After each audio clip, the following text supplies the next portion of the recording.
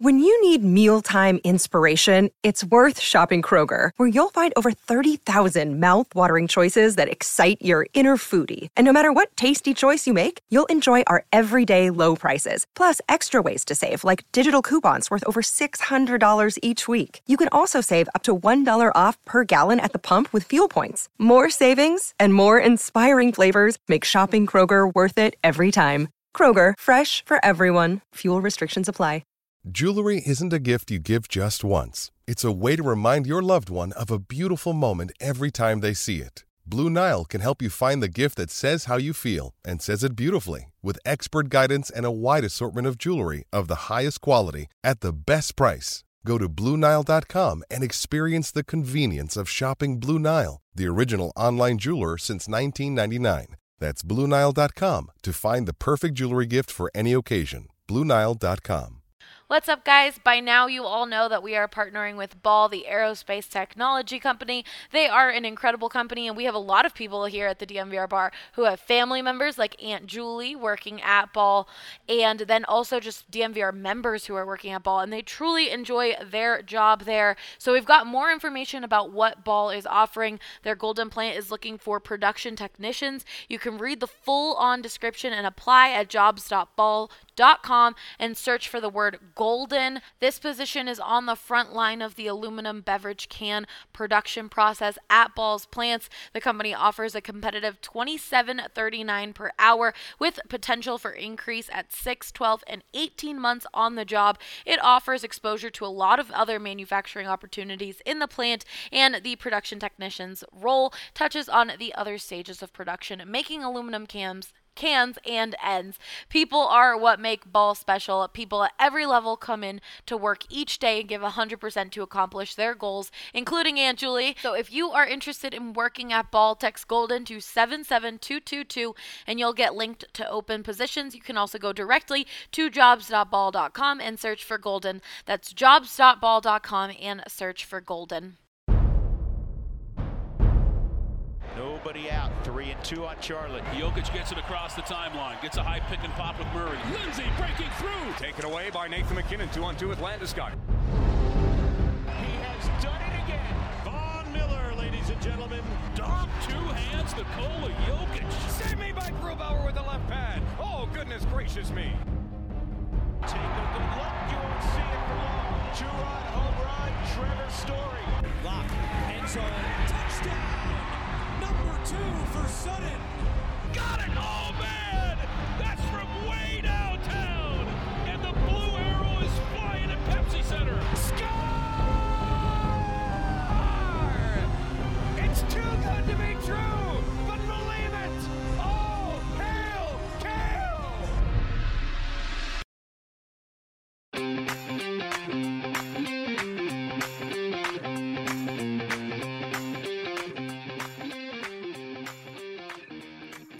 Welcome into the Denver Sports Podcast presented by Breckenridge Brewery. AJ, you always get surprised when I just start. Mm-hmm. Presented by Breckenridge Brewery, the best brewery in Colorado. Not only do they have amazing Breck brews, they also have really great seltzers, and the people at Breckenridge Brewery are just fantastic. So I highly recommend going down to their farmhouse in Littleton, Colorado. And if you're looking to buy some Breck brews, don't forget to check out the Breck Beer Locator on their website. It makes it really easy and convenient to find any Breck brews near you, especially if you're going for a specific Breck brew. It might be sold out at that store, so it's good to just double check and make sure that you're getting all the Breck brews you love. I'm your host, Allie Monroy. With me today, I have AJ Haefele, Ryan Koengisberg, and Harrison Wind, and we're going to talk about who the face of Denver sports is now. We talked about this a year ago, and a lot has changed since then. 2 of the 4 people we discussed are no longer in Denver. Von Miller, of course, was traded to the Rams earlier this month, and he is the one that we decided on this podcast was the face of Colorado and Denver sports still. And then Nolan Arenado was traded to the Cardinals at the end of January. I can't believe it has still been less than a year, but so of those 4 we have Nikola Jokic and Nathan MacKinnon left. So, Harrison, I'm going to start off with you to just give us a case as to why you think Nikola Jokic is the new face of Denver sports.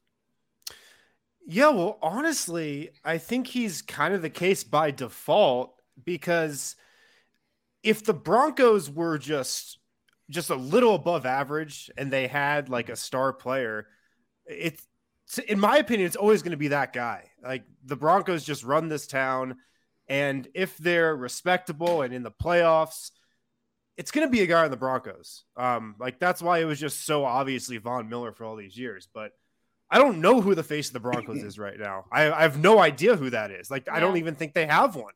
It might be Peyton Manning still. It might be John Elway. So I think it's Jokic because he's just the best player that's not, on the Broncos. And the Broncos aren't good, so they kind of don't really even qualify right now. So I think it's Jokic. I mean, he's gotten MVP. He's recognized across the entire country as, one of the top, should be, 3, but he's a unanimous, top 7, I'd say, player, top 5 player in the NBA, no matter who you ask. He's led the Nuggets to the Western Conference Finals, which, I'm sorry, AJ, it's further than McKinnon's led the Avs. So truth is true. I think it's Jokic kind of by default. See, I rarely get the chance to do this. I think you're underselling Jokic here. I think he's so far and away and obvious as the choice for this right now. And yeah, of course, to me, I would think it would honestly take a star quarterback for the Broncos to unseat Jokic at this point. He does have the MVP. Like you mentioned, he has the most playoff success of anyone in the town other than Brandon McManus at this point. And this is a guy who is, in my opinion, and in I know plenty of people's opinions, the best basketball player in the world. So on top of that, he has all the other characteristics you want to see in the face of a city, which is he loves the city. He's, super charismatic. He checks off all the boxes. And I think, one underrated part of this is Denver is a young and growing city right now. And a lot of people are coming here, and yes, there is the quote unquote like old guard of the Broncos, which is always going to be there. But there's something to be said about like young people coming to Denver, knowing about Jokic, knowing about the Nuggets, and kind of like following him and, making him their star. So I think, the Broncos obviously have the inroads to take over this position, but I don't think it could just be anyone. Like we talk about Justin Simmons as a potential face of the Broncos. He would have to go a long, long way to even be in the same stratosphere as Nikola Jokic. So I think you undersold him a little bit. Yeah, I mean, I think the MVP probably ended the conversation because it's the major accomplishment that was lacking outside of Von Miller. It was like, okay, Nathan MacKinnon finished second place in the MVP, like very close second place in 2 different MVP races, but nobody cares about that. Like, it's not, okay, you didn't win anything. But with Jokic, I think that he's just become, over the last year and a half especially, especially when the Avalanche kind of ripped everyone's hearts out last year and just didn't live up to their expectations. Like, winning the President's Trophy was great, but MacKinnon especially, is one of the reasons why they lost that Vegas series. He was a primary culprit in them losing the momentum being up 2-0 in that series.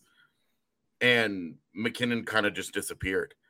And that's not, if there's one thing that you've been able to say about Jokic his whole every year in the playoffs is that the guy has showed up and he's been awesome in the postseason. And it's not to say MacKinnon hasn't had, because he's been one of his generation's best playoff performers, but it hasn't gotten them through key moments. And that has started to become the narrative, not his overall picture. Because if you just go and look at the points and all that, MacKinnon has a great argument as one of his generation's best playoff performers. But when your team doesn't get out of the second round, and you personally kind of disappear, multiple game sevens, like it just becomes sort of a black mark on the record. And then off to a slow start this year, it just sort of feels like all the momentum that MacKinnon had built in this moment is gone compared to what Jokic has, where, I mean, Jamal Murray is out. Like, Jamal Murray has been out now for a long time. And the Nuggets are still there. Jokic's star feels like it's still rising. He won the MVP. He's gonna make a legitimate run at it again. I don't think that they'll give it to him again just purely out of spite reasons. Even if he is statistically deserving of something like that. But that's an NBA problem and not a Denver problem. And the other thing is Jokic feels like one of us. Like, Jokic feels like you would just see this mountain of a man just hanging out somewhere in Denver, just being one of us. Yeah. And MacKinnon is a lot colder. And I think that's where some separation is taking place. And also where I wonder, like, is he really the face for the Avs anymore? Like, because for me, I wonder about Gabe Landeskog. He just re-signed an 8-year deal that keeps him here essentially for the rest of his career. Yeah. He's on, if he finishes that contract and he doesn't have major health problems, obviously two big caveats there. Yeah. But he ends up with the most games played in Avalanche history. He ends up being a captain of the franchise for nearly 20 straight years. You're talking about an all-time run here that will be very, very difficult to ever replicate.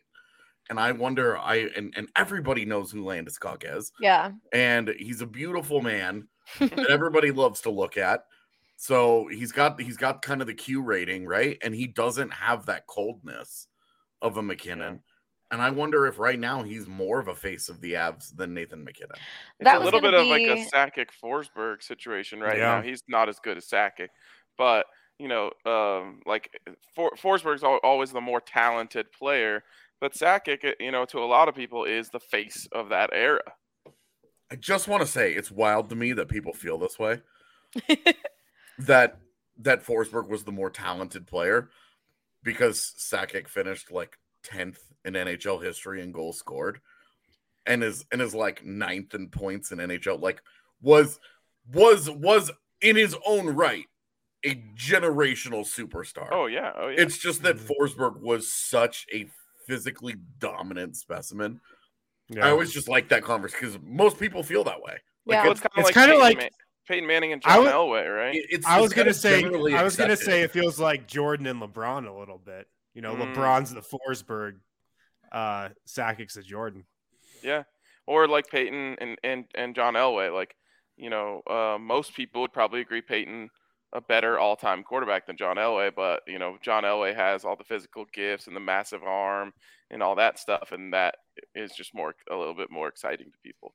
I have to say also, I don't think hockey necessarily lends itself to this sort of thing in terms of being like the face of a city now. Championships change everything. States.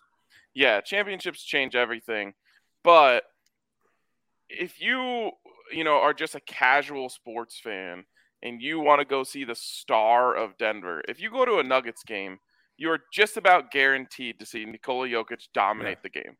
He's going to be playing on the floor for 35, 37 of 48 minutes too. And he's going to be the best player out there just about every single night. With hockey, it's just a little bit more difficult. Like, there's a chance you get your Avs tickets, you go to the game. You're going to see MacKinnon do some awesome things. You're going to have to understand hockey to understand most of the awesome things that he does. Yeah. And he may or may not score on that night. Yeah, I was going to mention that the way that basketball specifically lends itself more to be able to see a dominant star every single game show their performance well. Like you said, Nathan MacKinnon is like one of the, or not like the best player on the Avs, but there might be some nights where he just gets a point, and maybe that doesn't mean much to a fan who doesn't understand hockey. While you go and you see Jokic get all these points consistently in a game, it's just so different. I will say I think that there's a chance you fast forward 6 months, this could just as easily flip, because Nathan MacKinnon is going to go and be a really big part of Team Canada at the Olympics. And if they go and they win gold, and especially if they play the United States outside of the initial group stage, they play them in a medal round or something, that is the kind of thing where, Americans tune in to watch the United States. And if they see Nathan MacKinnon tearing up the United States in the Olympics, there's going to be that's the kind of thing that does boost a guy's profile with casual viewers, and an advantage that he's going to have, because it doesn't matter what Jokic does internationally, it's always going to be for a Serbian team that's undermanned. And MacKinnon is going to be on the top line of the heavy favorite in the Olympics. And then, of course, look, if the Avs do make any kind of a run, like RK said, the championships change everything. Yeah. So the Olympic thing you bring up is so funny, because the only reason I know who TJ Oshie is because he was on that Olympic team. Like that, winning a gold medal in the Olympics, people tune in for that. Totally. Which, and there was that weird rule that you can use the same guy over and over again in the shootout. Yeah, international shootout rules are definitely that's the only reason I know who TJ Oshie is. But to go back to a point AJ was making a second ago, I think Jokic could win the MVP again this season. I kind of want to put some more money on him, but the only reason he won't is because the NBA just really wants to give the MVP to Steph Curry this year, and the Warriors are good again. And I just think if he has an argument, Steph Curry's going to win it. But Jokic is noticeably better this year than last year, which is crazy. He is just so obviously leveled up his game offensively and defensively. Like, he's been great defensively this year, which no one will talk about. Yeah, I mean, he's always been a great rebounder, but we didn't see as many 14, 15 rebound games out of him in the past. Yeah. I mean, if it's a big game, he's going to get on the glass. But his defense at the rim has been so good, and he's just so much better than he was last year. And he's 27. He's going to continue to get better. Like, there's obviously stuff in his game that he can continue to improve on. And I think he's the best player in the league, and especially in a regular season environment where you're playing a different team every night. You have to game plan for a different team every night. It's just impossible to come up with a defensive game plan to stop him. So he's just so dominant in the regular season. And like you were saying, like, Ryan, if you go to a Nuggets game, he's going to dominate. He's going to have an absolutely massive night regardless of who he plays, because, he dominates the two-time Defensive Player of the Year, Rudy Gobert. He dominates Bam Adebayo. He made Bam Adebayo look like just another dude last night or 3 nights ago. So he's only getting better. And he's also the perfect face for Denver because, like you were saying, AJ, he's just like another dude. Like, he's just a normal guy. He's not interested in the limelight. He just wants to chill and kick back and then just come to the arena and ball out. And I feel like that's really starting to resonate with people. Like, yeah, we're the city of Denver. We don't need a guy who's in all the commercials, who's going to like New York Fashion Week, hanging out with celebrities in LA. We don't need that guy. We just want a guy who's going to go on the court and absolutely kill people in between the lines. Yep. I also think that this recent incident with Markieff Morris helps him. Yeah, I want to get into that, but first, hold on. Let's get to that in the second segment. Right now, DraftKings Sportsbook has Nikola Jokic MVP odds at plus 1,500. Steph Curry is at plus 300. So you would put more money down on Jokic, Harrison? No, I think Curry's going to win it, but I think Jokic is going to get second. I mean, Jokic is going to have another amazing case this year. He's going to put up ridiculous numbers. Guys, he's trending Jokic is trending to put up the first 60, 40, 80 season in NBA history. 60% from the field shooting, 40% from 3, 80% from the line. He's trending that way. But I just think they're going to give it to Curry. So definitely look at putting some money down on Jokic in some sort of fashion, but not MVP. But always do that on DraftKings Sportsbook, America's top-rated sportsbook app. There is some great basketball props, awesome hockey props. Yesterday, I was really hoping Yahir, our apps producer, put money down on the shutout. It was so close, AJ. It really was. The Avs ended up beating the Vancouver Canucks 6-1. I thought he was going to make some good money on that, but there's always great odds boosts and all that good stuff on football. And right now, new customers who bet just $1 on either team to score can win $100 in free bets when a team scores. You score. It's that simple. They also now do same game parlays, which has changed the game. Like Ryan said last week, it's a love-hate relationship, but it definitely makes it a little more fun. And don't forget to just bet on DraftKings and use that promo code DNVR. Like I said, if you're a new user, you can bet $1 on either team to score and win $100 in free bets. And they do not forget about their current users. You get random odds boosts. Right now I have get a 50% profit boost on any first basket scorer. So there's always really great options for people who already use that promo code DNVR on DraftKings, and for people who want to definitely get in on this offer. Must be 21 or older, Colorado only, new customers only, restrictions apply. See DraftKings.com/sportsbook for details. And if you have a gambling problem, call 1-800-522-4700. What, Harrison, Ryan? First bucket Friday, 50% profit boost on a first bucket. I mean, they gotta go to Yoke, right? Like they gotta let him come back. Yeah, this is the biggest lock of the night. Biggest lock of the night. All right, so that's where we're putting our money for DraftKings. The holiday season is right around the corner, so obviously you're going to be spending a lot of money, and with that, you're going to want to find ways to save money. And the best deal in wireless can only be found at Mint Mobile. Right now, when you switch to Mint Mobile and buy any 3-month plan, you'll get another 3 months for free. That's incredible. As the first company to sell premium wireless service online only, Mint Mobile lets you order from home and save a ton with phone plans starting at just $15 a month. I've been using Mint Mobile for a while now, and so has Ryan, and we're really enjoying it. It has allowed us to keep our same phone number, so we didn't have to worry about switching and letting everyone know we switched phones. And you get to still keep whatever phone you're currently using, but you get to save so much money at it instead of being with AT&T or Verizon, which have all of those overhead costs. Mint Mobile cuts all of that down. There's no catch when you use Mint Mobile. We highly recommend checking them out, especially with this incredible holiday offer. Like I said, if you switch to Mint Mobile right now and buy any 3-month plan, you'll get another 3 months for free. It's an incredible company, and that's for a limited time only. So to do that, you're going to want to go to mintmobile.com/DNVR.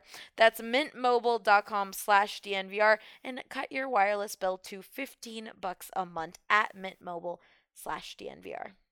But okay, let's get back to it. AJ, you were saying you think I feel like everyone knows what a few days ago there was a big debacle on the court. Brouhaha. Exactly. Sombor scuffle. Oh my God. With Jokic and Markieff Morris. Markieff Morris. Harrison, do you want to explain what happened to people who might not have watched it? I feel like everyone watched it, but still, just in case. Give us your take. So, Nuggets are up by 17 with 2 minutes left. The game is over, and Jokic is dribbling the ball up the floor after just sunning Bam Adebayo at the rim, actually. And Jokic dribbling up the ball up the floor. Markieff Morris comes in to take an intentional foul and stop the fast break, but he doesn't just like commit a normal take foul and just like grab the guy's arm like most people do. He just throws himself into Jokic, and it's like he leads with his knee into Jokic's knee, and then leads with his left elbow into Jokic's rib cage. Which Jokic was already dealing with a knee like injury prior. Sure. Knee contusions the whole year. So Morris throws himself into Jokic for this cheap shot, and then Jokic retaliates with this this brutal shoulder to the back of Morris's neck, or kind of upper back, and like Morris's head goes back and he goes to the floor. Morris hasn't played, by the way. I think he's missing his second game tonight since that. So he's not healthy. Like, it affected him in some way, but it was, one dirty hit followed by another dirty hit. But the bigger takeaway from the incident, I think, is that Jokic has gotten more publicity for this than he got for winning the MVP. 100%. People have been talking about Jokic way more now than they did even after he won the MVP last year. So it's funny. And there's so many people there. So there's two sides. Jokic shouldn't have done that. It was messed up that he did that. He had his back turned. That's unprofessional. And then there was like, well, the other side is, well, he hit him first, so Jokic retaliated, which doesn't necessarily make it right, but there was a reason for why that happened. If Morris hadn't done that, then Jokic wouldn't have reacted in that way. And so it's been interesting to see the media heads, national media heads, kind of give their input and their take on it. And I feel like I've seen a lot of athletes side on the side of Jokic of, well, I mean, he turned his back immediately trying to act like it was nothing. And Jokic is fed up. Jokic doesn't get calls when he gets hurt like that. Like, it's a consistent thing that the refs aren't watching. Jokic has scratches and is bleeding almost every game, and it's like nothing. And I think he got fed up. And I mean, when I didn't see it happen, and then I was listening to your post-game show, the DMVR Nuggets post-game show, and Ryan was telling me about it. I didn't realize, like, when I saw the highlight, I was like, whoa, Jokic. Yeah. That was like a hard shove. Like, it was like anger. Sometimes I think Jokic underestimates his own power a little bit. Definitely. But I think if it was another player, the story would be different. I think by the end of this, the most of the basketball world, it's probably like 80-20, taking Jokic aside, even more. It's Markieff Morris, man. This guy's been doing this stuff forever. Same with his brother. And the fact that he turns his back after the play is classic Markieff Morris, because he thinks that he can just take this sly little cheap shot. He's leading with his knee into Jokic's bruised knee. He's putting the elbow up high, and he thinks, oh, if I just walk away, then no one will think I did anything. It's like, of course, if he stands over him afterwards, well, now you've got to fight. But, I'll just get this little sly cheap shot in and walk away. And I think Shaq said it best. Like, if you hit me, don't turn your back and then complain about getting hit in the back. Like, he knew exactly what he was doing. And, he paid the price. And I think what he was insinuating in his tweet was like, yeah, he got me. Like, Markieff saying, like, Joker 1, Keith 0 or whatever. Like, he got me this time. So at least he knows, like, he got him back. Before we get to the brothers, AJ, what were you going to say before I talked about DraftKings, about how this helped his Face of Denver campaign? Yeah, well, I mean, I think that there's still the big stereotype in the NBA about Europeans generally just being big softies, right? Absolutely. And I think that Jokic has always carried that around, like just the label. He's always carried it with him, even though, I mean, if you watch 10 games of Nikola Jokic, you see that he just regularly bullies people, but in the context of a basketball game. It's not any of the nonsense, right? Like, he's always been emotional. He's always done things, like when he gets pissed off, he's always had his whole career. He just commits a stupid foul because he's mad about something. Yep. So he's always kind of had this. But I think what Markieff Morris did the other day just kind of, honestly, I think this helps Jokic. Like, in no way did it hurt them that they won that game. The game was already decided.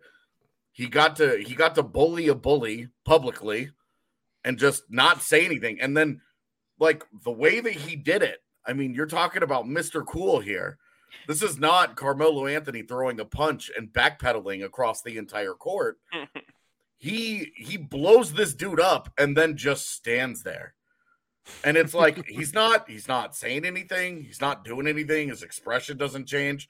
Like, he just blows this guy up, and then he just stands there. And then everyone, like, runs to, like, see what's going on, and then Jokic is just standing there, and then they start, like, backing away. They're like, whoa. Everybody said it, but Tyler Herro made a business decision. Like, just, like, straight up, like, smart call on his part. Tyler Herro walked up there like he was expecting Yoke to just apologize, like, on the spot. Well, because he was like, he like does that little hop, and he like gets over there where you're like, and then he gets up to Jokic, and he's like, "Sup." It reminds me of like in the movies where like someone gets pushed from behind or whatever, and they flip their head around like they're gonna do something, and they're at eye level with like the person's chest, and they're like, "Oh, sorry about that. Didn't mean to bump into you from behind." That's like exactly what the energy of Tyler Herro there. And I personally think Jimmy Butler's reaction, like, oh my god, like. So, like, I get it, right? Because I love Jimmy Butler, and like I believe Jimmy Butler eats glass for breakfast. So I'm 100% convinced that his reaction would have been different had he actually seen what happened, and that his back being turned probably kept that from escalating to a psychotic place. But even then, like, he runs over and he gives like Jokic like this like light like love tap just because I guess he's the closest Nugget, and then he's like bring that shit out back, and it's just like, buddy, I know you're Jimmy Butler, but you don't want to get folded in half by a couple of Eastern Europeans tonight, because it's gonna happen. Didn't this come out though that he was actually talking to Nuggets assistant when he was yelling that, Harrison? Really? Yeah, it was reported like yesterday Stephen that Graham? he was talking shit to Stephen Graham, who's a Nuggets assistant coach. Why? I'm sorry, but that hurts his case. Yeah. It's one thing to talk shit to the Balkan brothers, right? You're gonna talk shit to those guys. Like, there's some like you're gonna lose that, but there's some respect there. You're talking shit to an assistant. I guess okay, it makes guy. I guess it makes sense because people were really confused as to like, oh, you're gonna yell like meet me out back. Why didn't you do something on the court then? Like where like so that makes sense that he was yelling. Like people were very confused by it. Like his like tough guy act. Maybe it's not an act. Like just being like, meet me out back. And it's like, well, if you were that angry, why didn't you just do something immediately? The NBA is so performative too. Like we love it. We absolutely love it. In a sense, but it's also just so lame at the same time. Like the picture of them all at the doorway looking for the Nuggets. Like what? Oh my god! I don't love it. It's so good, but so bad. It's the greatest picture I've ever seen, because in no way could I imagine a picture like that existing in the NHL, where like 6 dudes are still wearing their gear. And they're standing around like, where are they at? You know where they are, dude. Well, you've been in that arena before. Stop playing. You know where they are. At least has like it's within the rules to actually settle things on the court, you know, or on the ice. So like the NHL, they don't have to go way out the locker room because they're just like, cool. Next time we play these guys, we're dropping the gloves, you know, on puck drop. But I love the NBA for this. In a social media world, it's why the NBA star keeps growing, because this stuff, I mean, the content that comes out of these things is incredible. I was just sitting there like, why don't we ever get anything like this in the NFL? It's so fun to me. Ryan was sitting there just enjoying everything. I personally, this makes it hard for me to enjoy the NBA out of all the teams, like out of all the leagues, like this performative, like subtweeting on Twitter. Like I hate it. And one of the reasons I truly enjoy the Nuggets is because they aren't this way. Jokic isn't that way. Jokic isn't on Twitter saying it's Jokic's brothers. Like Jokic is so wholesome and is just kind of like, I'm going to focus on me. I'm going to focus on the game. I'm sorry I did that. And even when, who was it? The Trailblazers were tweeting during their playoff, like they were like, during their playoff run against the Nuggets, they were like tweeting and just being so ridiculous online. And then I'm like, no, just focus on the court. Just focus on your play on the court. And that's what the Nuggets did. And it was great to see. And so there's a reason why I specifically like the Nuggets and Jokic, but I'm not a fan of that like performativeness in the NBA. It can be so frustrating. While Ryan's sitting here next to me being like, more. I'm going to listen to all these podcasts and all these shows, and this is incredible. I mean, sports are entertainment. And like the NBA players never break character from what their entertaining personality. Like it just the best. Like when the game ends and then there's no follow up, it's not nearly as good as when the game ends and they go on Twitter and we're like stalking Instagram comments to see what they're saying. Like it just adds to the entertainment. And Jokic is the one guy who kind of breaks from that mold as an entertainer. Yeah. But even he has had a couple moments over the years where he kind of leans into the bit, like the shit he used to do at the press conferences in the playoffs, or with the microphone. Like he's had some of that stuff over the years. But out of every superstar, he is the one that doesn't lean into that the most. He has like little things that are cute.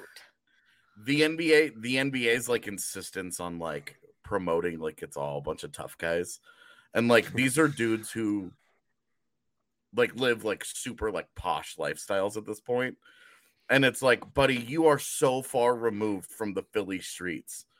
Like the Morris brothers, they love to put out this persona that they're about that life, and it's like you've been in the NBA flying first class for a decade.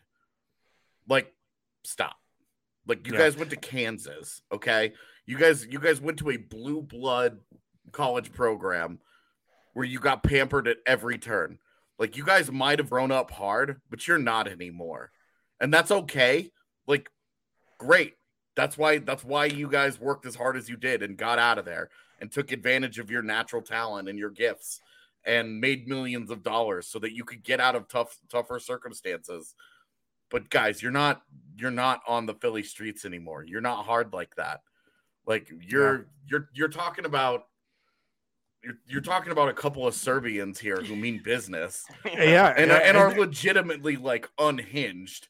And their livelihood isn't at stake.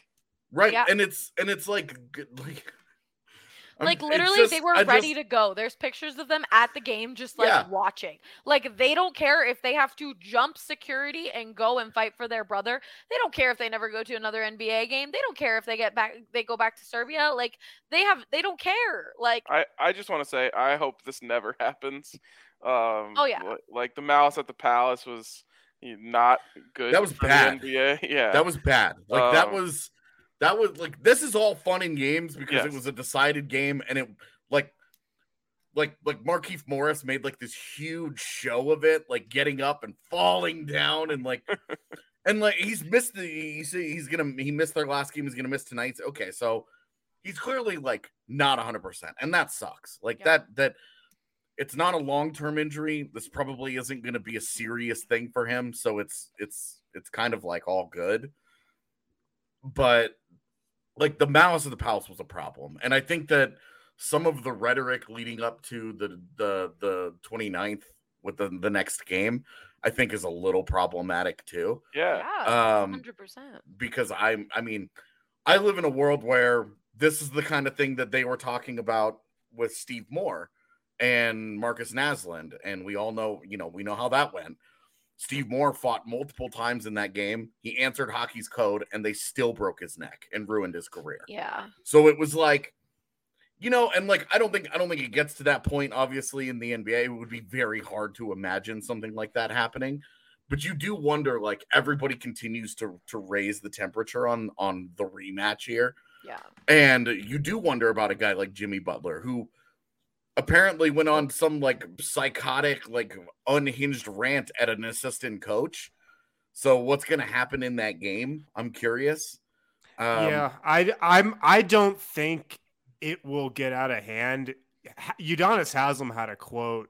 I think it was yesterday. I'm trying to find it, but he pretty much said like, I don't think Jokic is a dirty player. And I think that team kind of falls in line with Haslem. So I think he'll send the message not to do anything An crazy. Actual tough guy. Yeah. Yeah.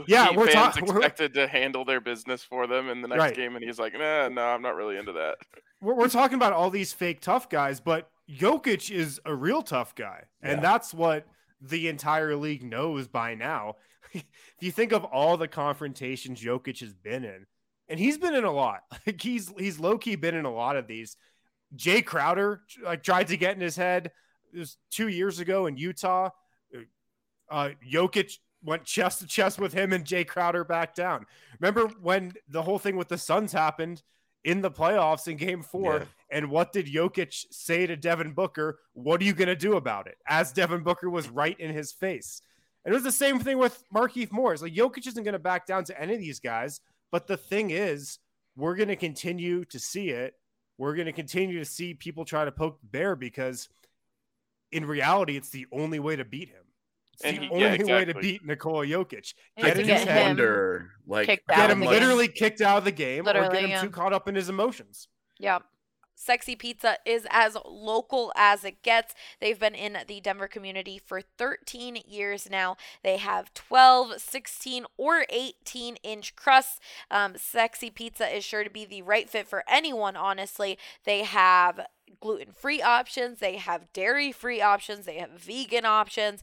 They have 12, 16, or 18-inch crusts. They've got wings, salads, pasta, nuts, or their little cinnamon twist dessert options. Oh, they're so good. You can have them at the DMVR Mile High Tailgate if you aren't able to go into a location, but they have a bunch of different locations. They have it in Capitol Hill, Old South Pearl, Jefferson Park, and Park Hill, and they're opening some new locations, so definitely check that out. But they're just really great pizza. Like I said, you're supporting local. Highly recommend checking them out, and you can also be a part of their Philanthropies, which is supporting the community, and you can learn more about that at www.sexypizza.com and check out their About page for the donations link to see how Sexy Pizza can support your favorite cause. They're such a great company. Highly recommend checking them out and eating their pizza. I wonder how much this actually affects that, though, because it's one thing for noted tough guy and bully Markieff Morris to kind of take a run at him. It's like Devin Booker. Nobody's afraid of Devin Booker. 80%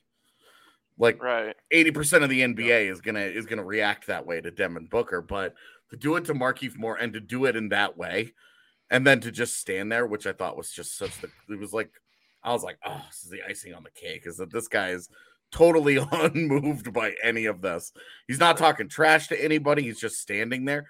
I wonder if the respect level went up a little bit from his peers, where they're like, maybe we're done trying this guy for a while. Right. Like if you're at school and there's a bully and then some kid kicks the bully's ass, no one's messing with that guy anymore, Yeah. I don't know that you keep trying that guy. I will say, though, because there's never any actual fighting that happens in an NBA game, there is something to guys are going to just try to get him to overreact.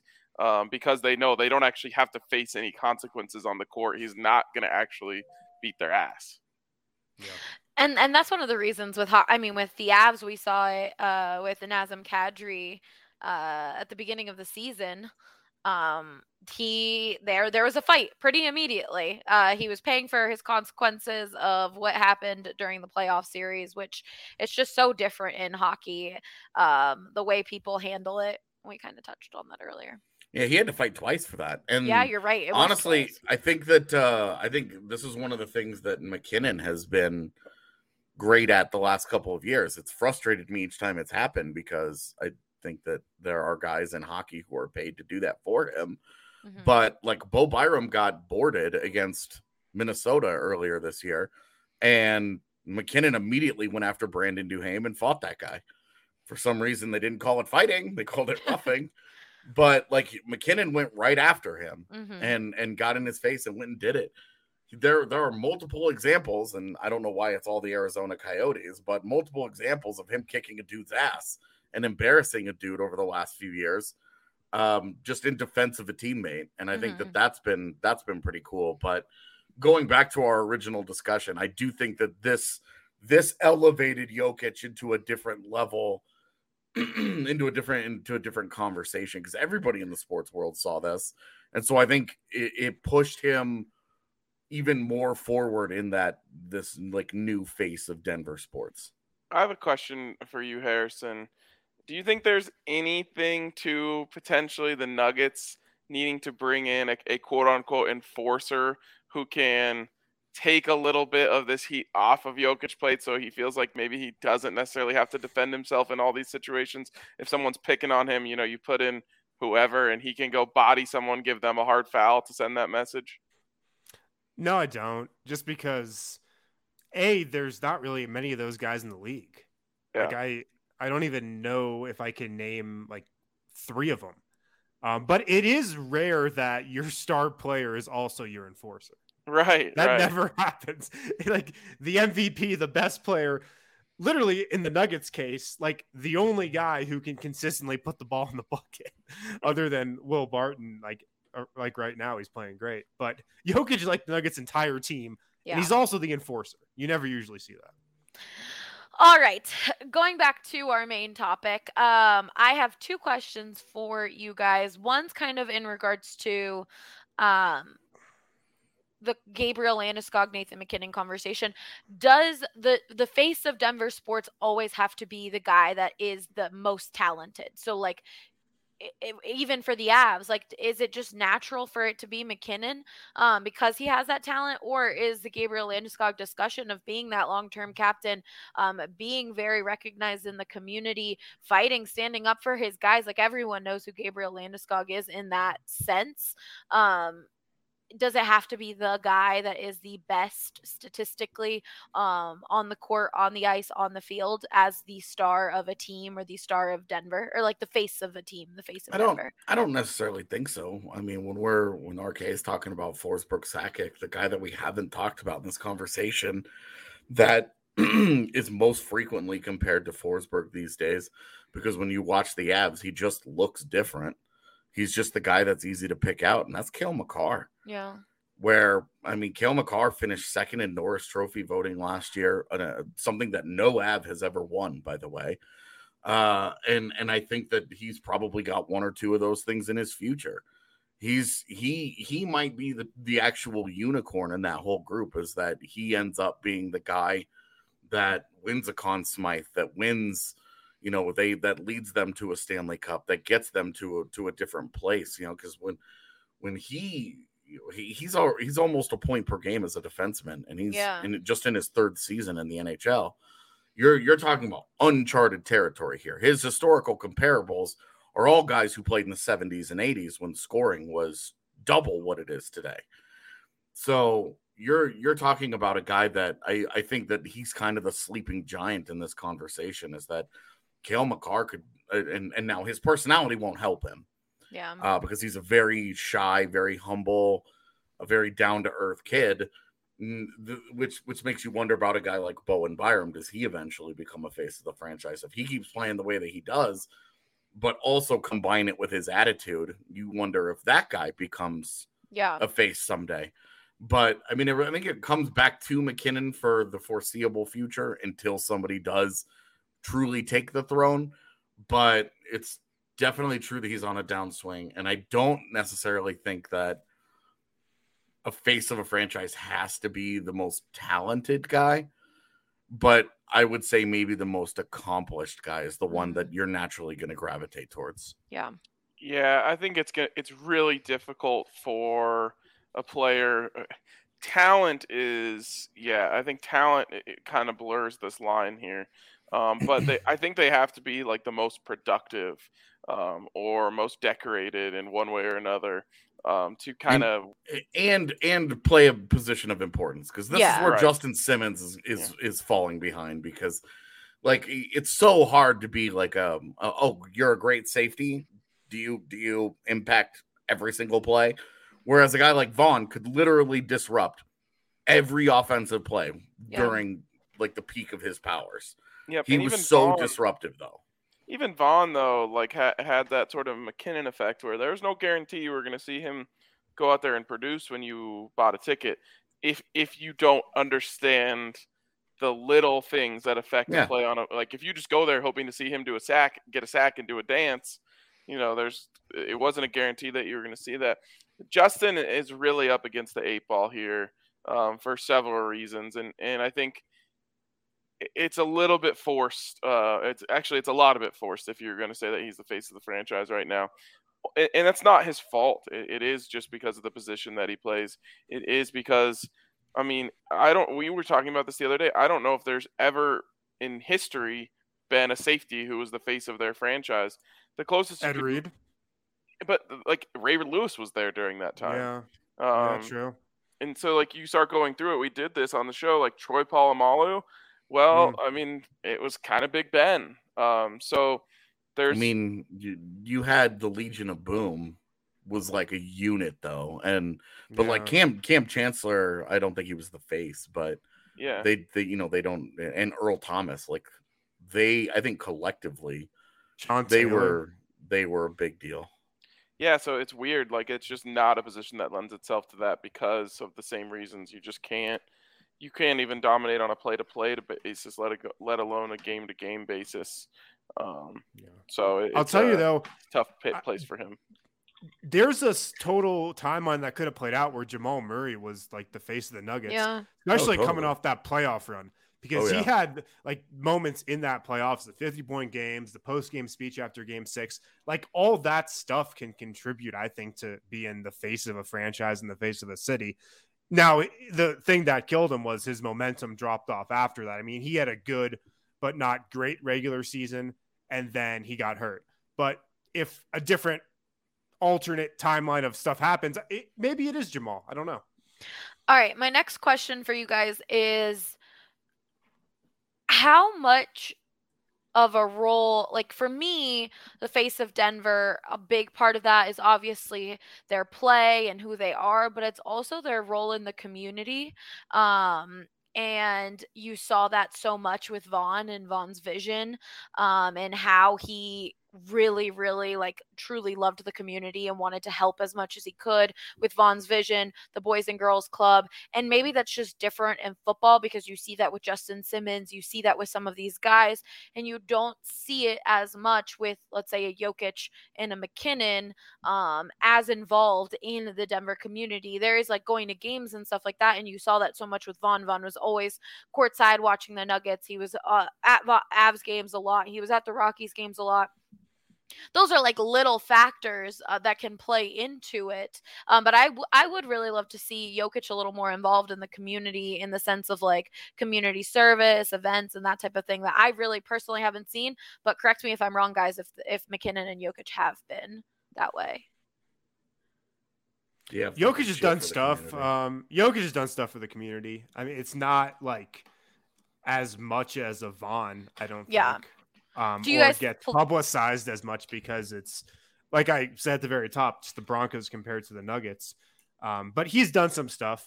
Do you guys think that a big difference in that is just football compared to the way basketball and hockey are? No, I think it's PR teams knowing what they're doing and how to get their guys out there and how to make their guys part of a news cycle all the time. Whereas NFL teams have mastered this art of being in the news 52 weeks of the year. Hockey PR, the Avs PR team, like I tried to get a comprehensive list of charities that these guys were involved in once upon a time to write an article on it. They couldn't give me one because they don't have anything. They don't do much. Yeah. They have a couple of events that they go out in and they do photo ops with, and they do a couple of like those standard boilerplate type events every year. But other than that, like they don't really do a lot out there on their own. Yeah. Charity wise, like I know that there are some guys that spend a lot of time at like Children's Hospital and stuff, but they don't, like when it comes to an actual like charity and like community events type stuff. There's not a lot of that from the Avalanche side of stuff. Yeah, the Broncos have a whole division in their football department dedicated to off-field community outreach. And they do an incredible job of not only helping these guys get involved with stuff, but let's say you want to start your own foundation. Justin Simmons has one. Of course, Vaughn had Vaughn's vision. The list goes on and on and on. they are literally there as resources to help you create that stuff.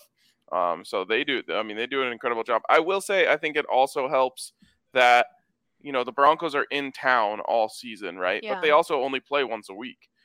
So while, they obviously spend a lot of time at the facility, they spend a lot of time practicing, but they have evenings where they can go do this sort of stuff. They have an off day every week where they can go do this sort of stuff. So of course the Avs and Nuggets could do that stuff in the off season, but during the off season, everyone goes home.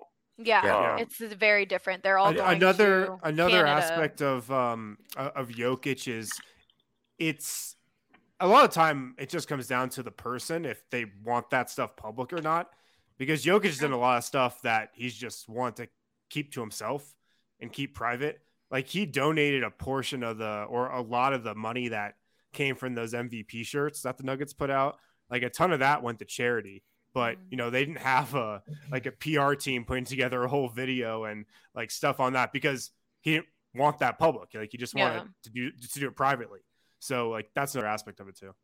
Yeah, I was thinking also like Vaughn had these like things for kids to come and learn from him in camps and little things like that maybe it doesn't have to be involved in charities and doing that like publicly, but it's just being known in the community in a different way than just on the court, on the ice, and on the field. And I think that plays a very small role, but it does play a role in being the face of Denver sports and being there in the community. Like I said, even if it's being at a Avs game and just showing your face and doing that. Peyton Manning does that a lot too. It's a little aspect of it, but it does help with just that. Like you are the face of Denver. Mm-hmm. Yep. All right. My last topic of the day is getting your opinions on who is the face of the Broncos franchise and who you guys think is the face of the Rockies franchise. Obviously, we don't have Patrick on here. He's in Arizona for Fall League, but he did send me a little list of who he would have nominated if he were on here. And the first one for the Rockies is pretty obvious. It would be Charlie Blackmon. Nolan Arenado is gone. Trevor Story, that relationship, he's probably gone as well. He said only has 2 years left until he's a free agent again, at which point he'll probably retire or sign a 1-year deal to return. Or you could go the Kyle Freeland route, the Colorado kid, but he also has 2 years as well and may not be a lock to return in free agency. What do you guys think of those two? Nope. I think the answer to these is not, it doesn't make for great podcast content, but it makes sense for both franchises. They don't have one. No, I think the Rockies, the face of their franchise is Dick Munford, and I think that's their problem. And I think that until that stops being the case, they have a problem. Yeah. But for right now, he's the defining figure in that organization. The face of the Rockies franchise is the party deck. For being completely honest, fans. Oh, that's gonna hurt. That's gonna hurt Rockies fans so much. I love the party deck. I love it. I know the party deck is great, but I just know Rockies fans at this point, and like that is sad that is the face of the franchise in some eyes, or even the fact that Dick Monfort is the face of the franchise. Like that is a sad fact. Well, I think just the defining aspect of the Rockies organization right now is incompetent management. And that's Dick Munford. And until that stops being the case, he either gets out of the way and lets Bill Schmidt do a good job or a bad job or whatever, but gets out of the way and lets his baseball operations do whatever they're going to do. And I think that there are some guys on that farm in their farm system I'm actually really excited about. I think that they have some interesting dudes that are up and coming. I think Zach Veen is going to be an actual star caliber player when he gets here. But we're still talking, this is 3 years down the road, so it doesn't matter. I guess the de facto would be Charlie. Everybody knows his walk-up song. Everybody knows what he looks like. Yep. Everybody recognizes him, and everybody else is just sort of irrelevant because the pitching has been a little inconsistent. Freeland had a decent bounce back year, but he didn't have anything like what he had a couple years ago, when he was competing for the Cy Young. And the problem is, I think that some of their better players have had seasons like that, where they're falling short relative to expectations of what they've produced before. Not even just dreaming on a guy, with like a Ryan McMahon or a Raimel Tapia. You're dreaming on a guy that's going to produce at an elite level someday. These guys have done it and now have fallen short of that multiple times since then. And so it just doesn't feel good making any of them the face of the franchise. And so I would, given the general toxicity surrounding the franchise at the moment, I think it's Dick Munford. Yeah, and, you bring up an interesting point there. There's only a couple of reasons why anyone ever knows who the owner is. It's either because they're really good, they're really into being in the public eye, a la Jerry Jones, or they're really bad. And obviously, Monfort falls into the really bad category. And if you ask baseball people, they know who that is. Yeah. Now, I think it's a little different with some of the other, teams, but I don't think the average basketball fan knows who the owner of the Nuggets is. The big time media people will, but Kroenke's name doesn't honestly come up that much when you're talking about the Nuggets because he doesn't really, insert himself. Yeah. He's not part of the operation really at all.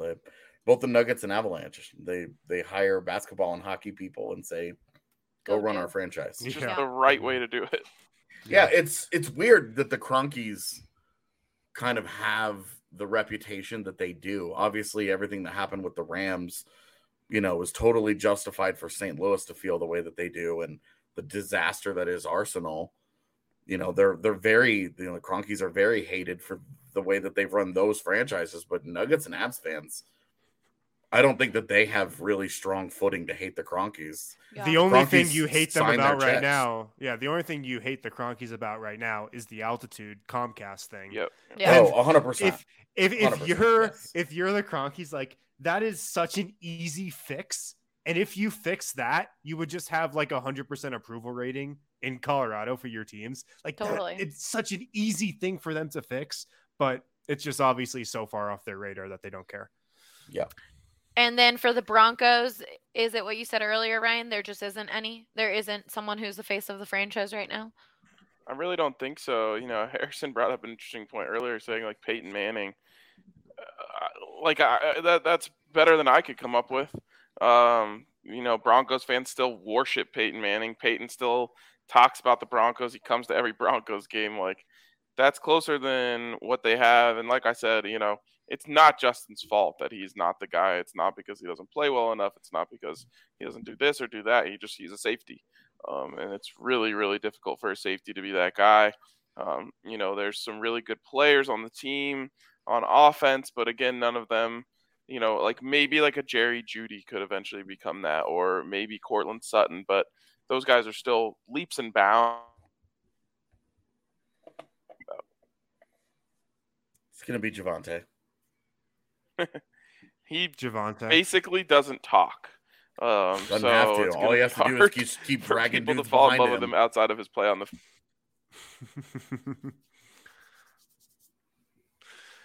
Yeah. This is awkward because those two froze. Almost Harrison, like they're how's on life? the same Wi-Fi or something.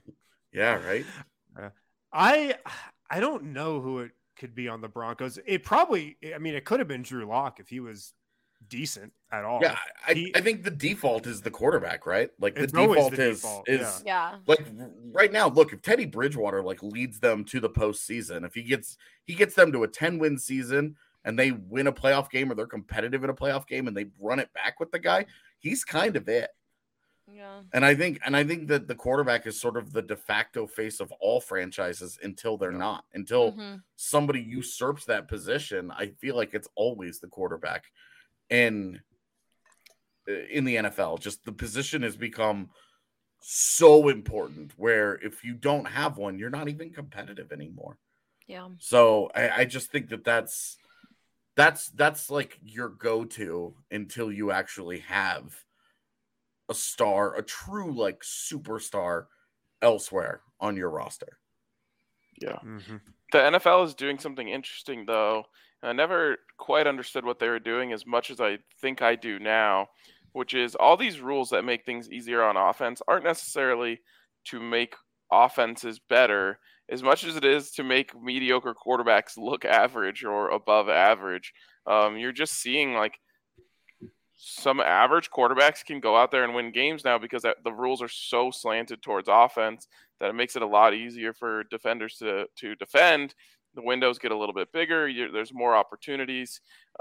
So, I think that they've actually done the right thing in making like the bottom 15 quarterbacks in the league at least be able to go out there and not embarrass themselves on most weeks.